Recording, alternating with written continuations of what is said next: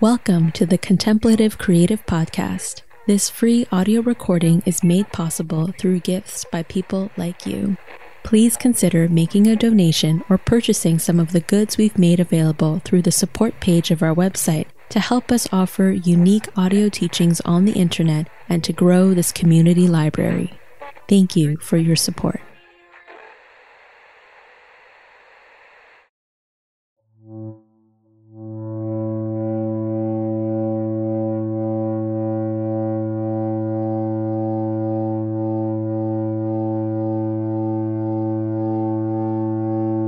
The key for anyone to be the best expression of themselves is to take care of the internal self from which it all flows outwards. Hello, and welcome to episode number 24 of Contemplative Creative. This is an audio podcast that tackles the deeper philosophical issues of living in a dynamic and modern world. The goal: uncovering insights so that we can each choose to live more intentional lives with meaning. My name is David Quiring, and I will be your host. An old idiom tells us, the cream will always rise to the top.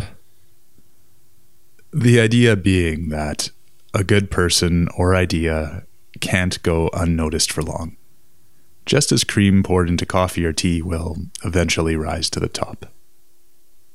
The cream will always rise to the top.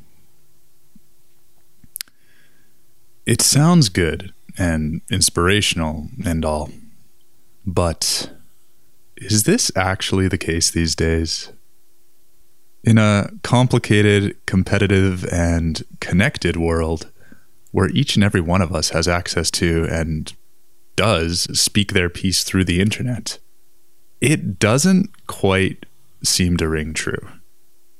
There is a lot of noise out there these days, and the stuff that stands out, or rises to the top, isn't necessarily the best of it. Ironically, despite unprecedented access for each of us to project our voices out into the world, it is harder than ever for any individual voice to be heard amidst it all, however great the message or talent behind it may be. Many great creatives have only been discovered after they've exhaled their last breaths. In the unmarked brown boxes of the apartments they've left behind, the inconspicuous storage containers auctioned off to strangers when rent payments suddenly ceased, or the self-published online work that never found its audience. These things are the fruits of quiet, great minds. Voices that weren't heard until far after their vocalization. To me, this is a bit sad. Whether by culture or algorithm, our modern world celebrates and popularizes those whose voices are loud and confident. Now, if it were simply this, and people's confidence actually was the natural and logical result of experience and mastery of something, then perhaps the old idiom we started with would ring truer. But in a society where there's also the advice to fake it until you make it, it's kind of a recipe for disaster. Blind confidence does not mean there is wisdom behind it. Classic business school graduates.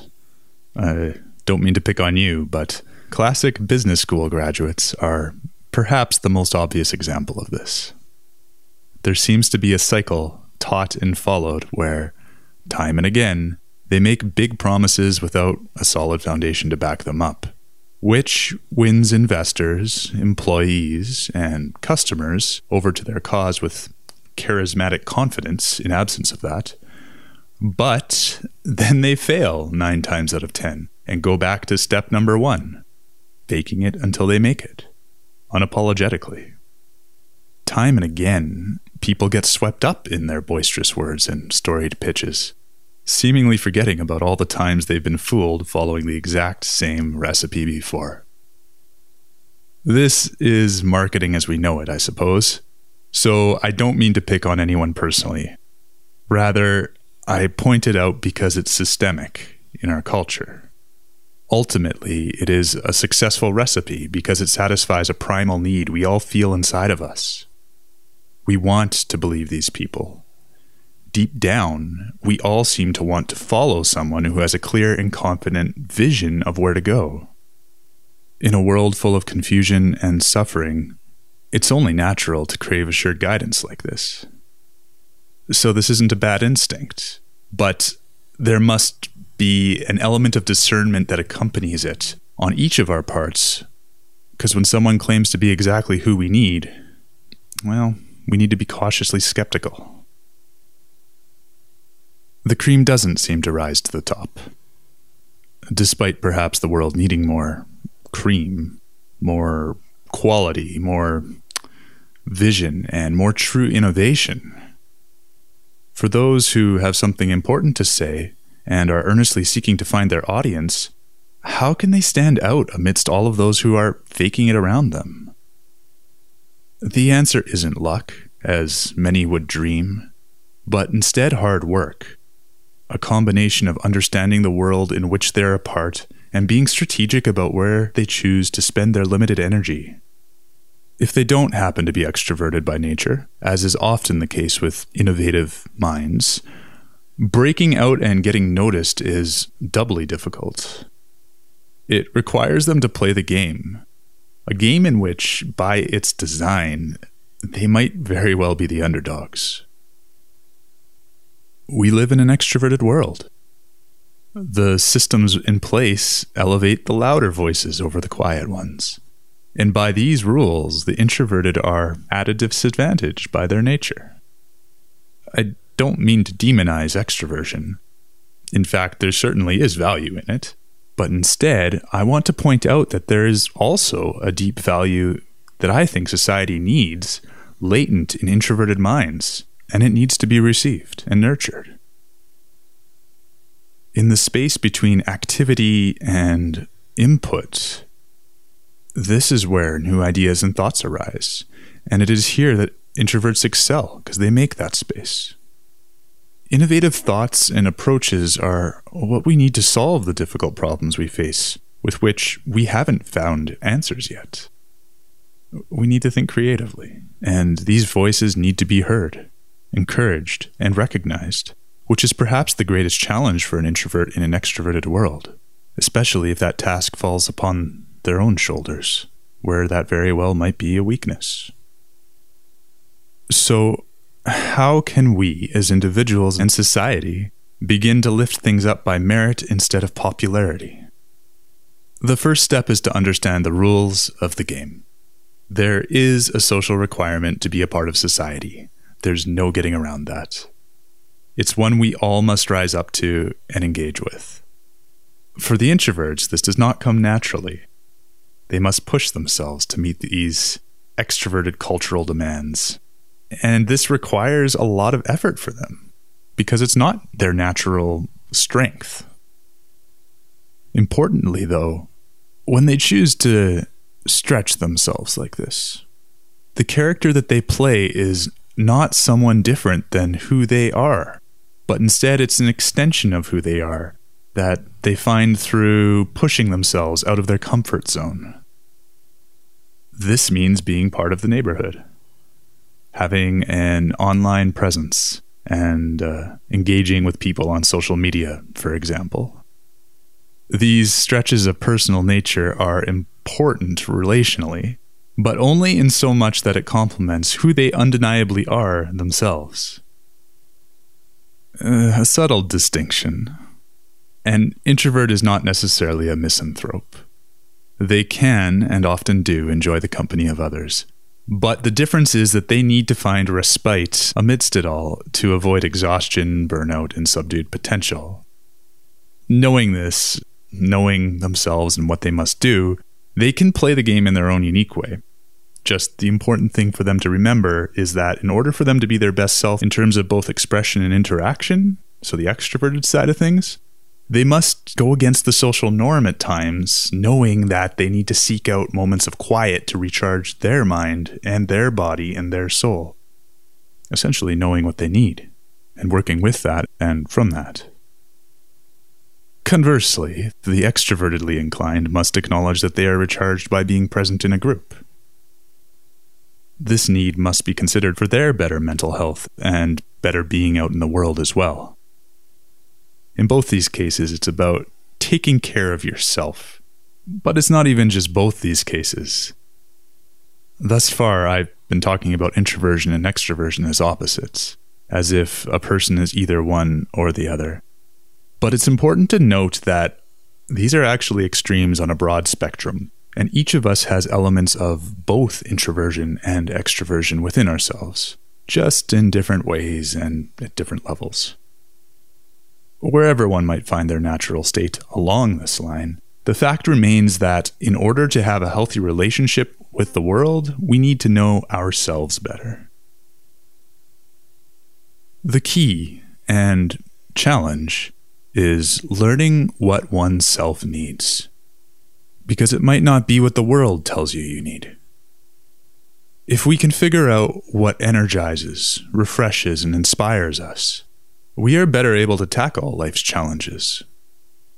With this understanding, we can balance self-care in a more natural state, wherever that may be on the introversion-extroversion spectrum, with healthy stretching of ourselves in the other.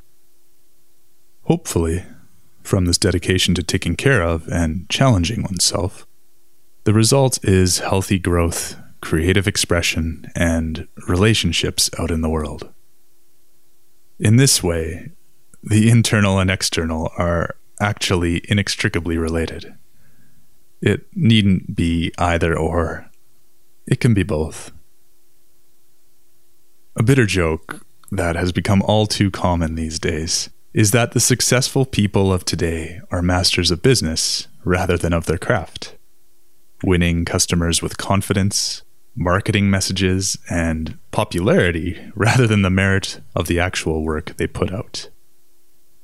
Now, fellow professionals can clearly see the difference in the quality of what they do, but often the public and their clients lack the educated eye to see it themselves and know better.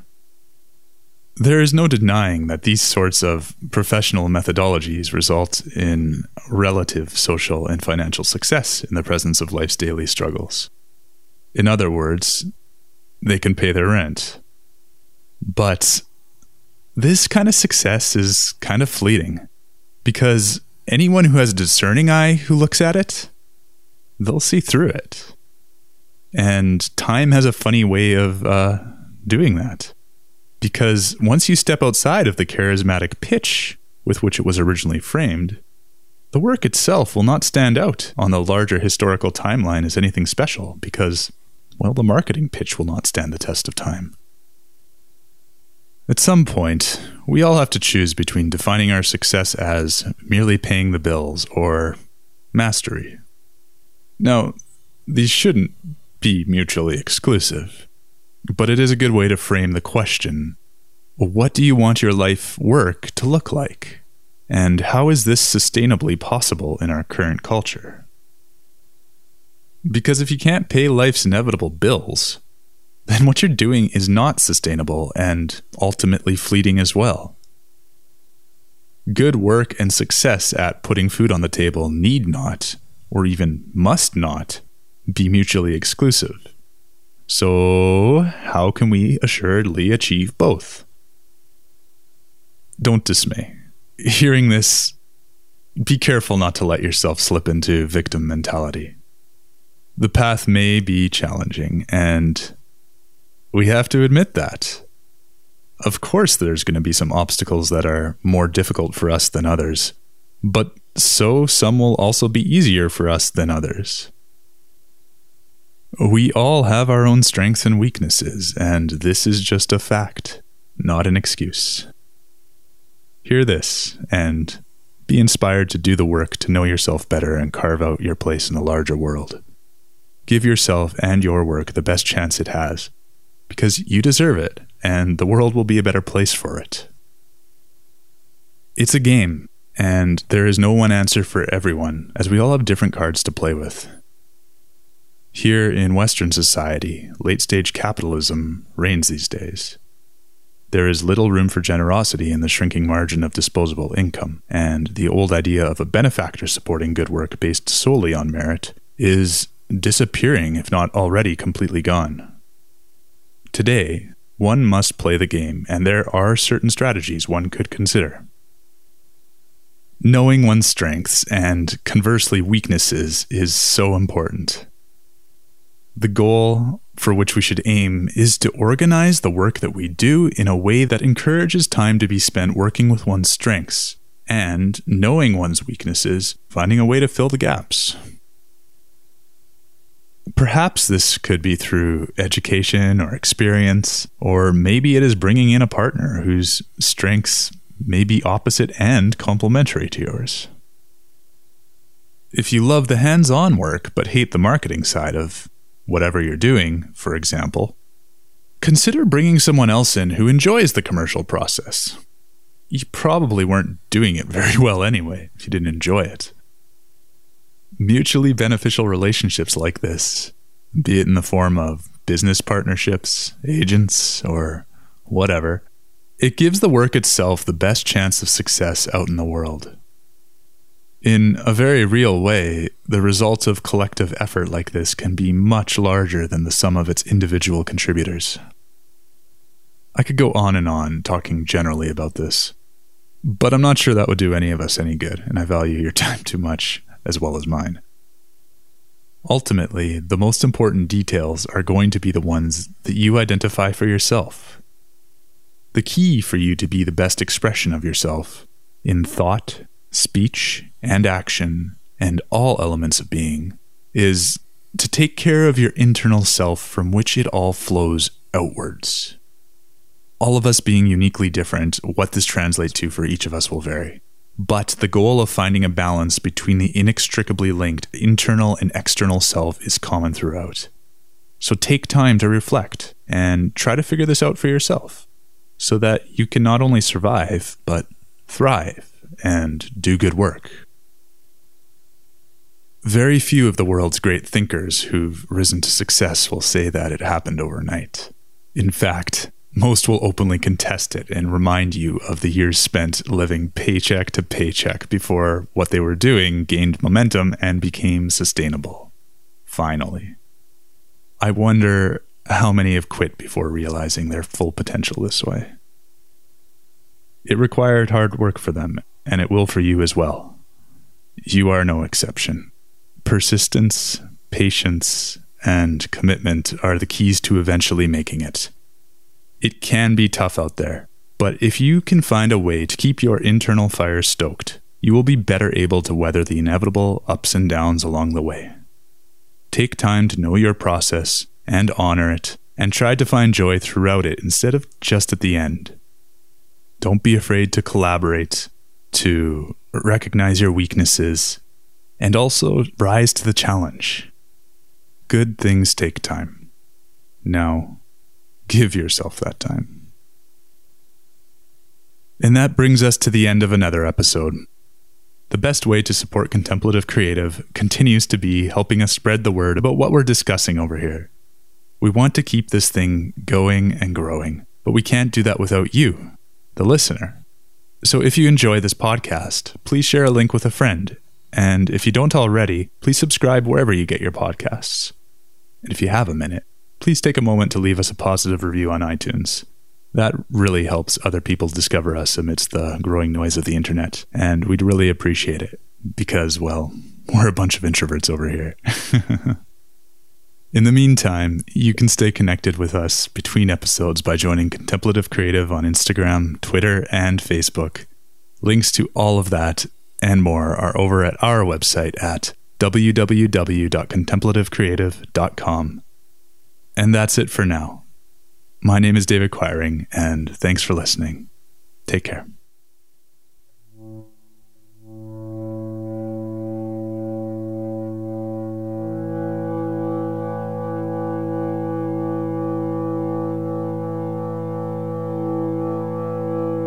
The key for anyone to be the best expression of themselves is to take care of the internal self from which it all flows outwards.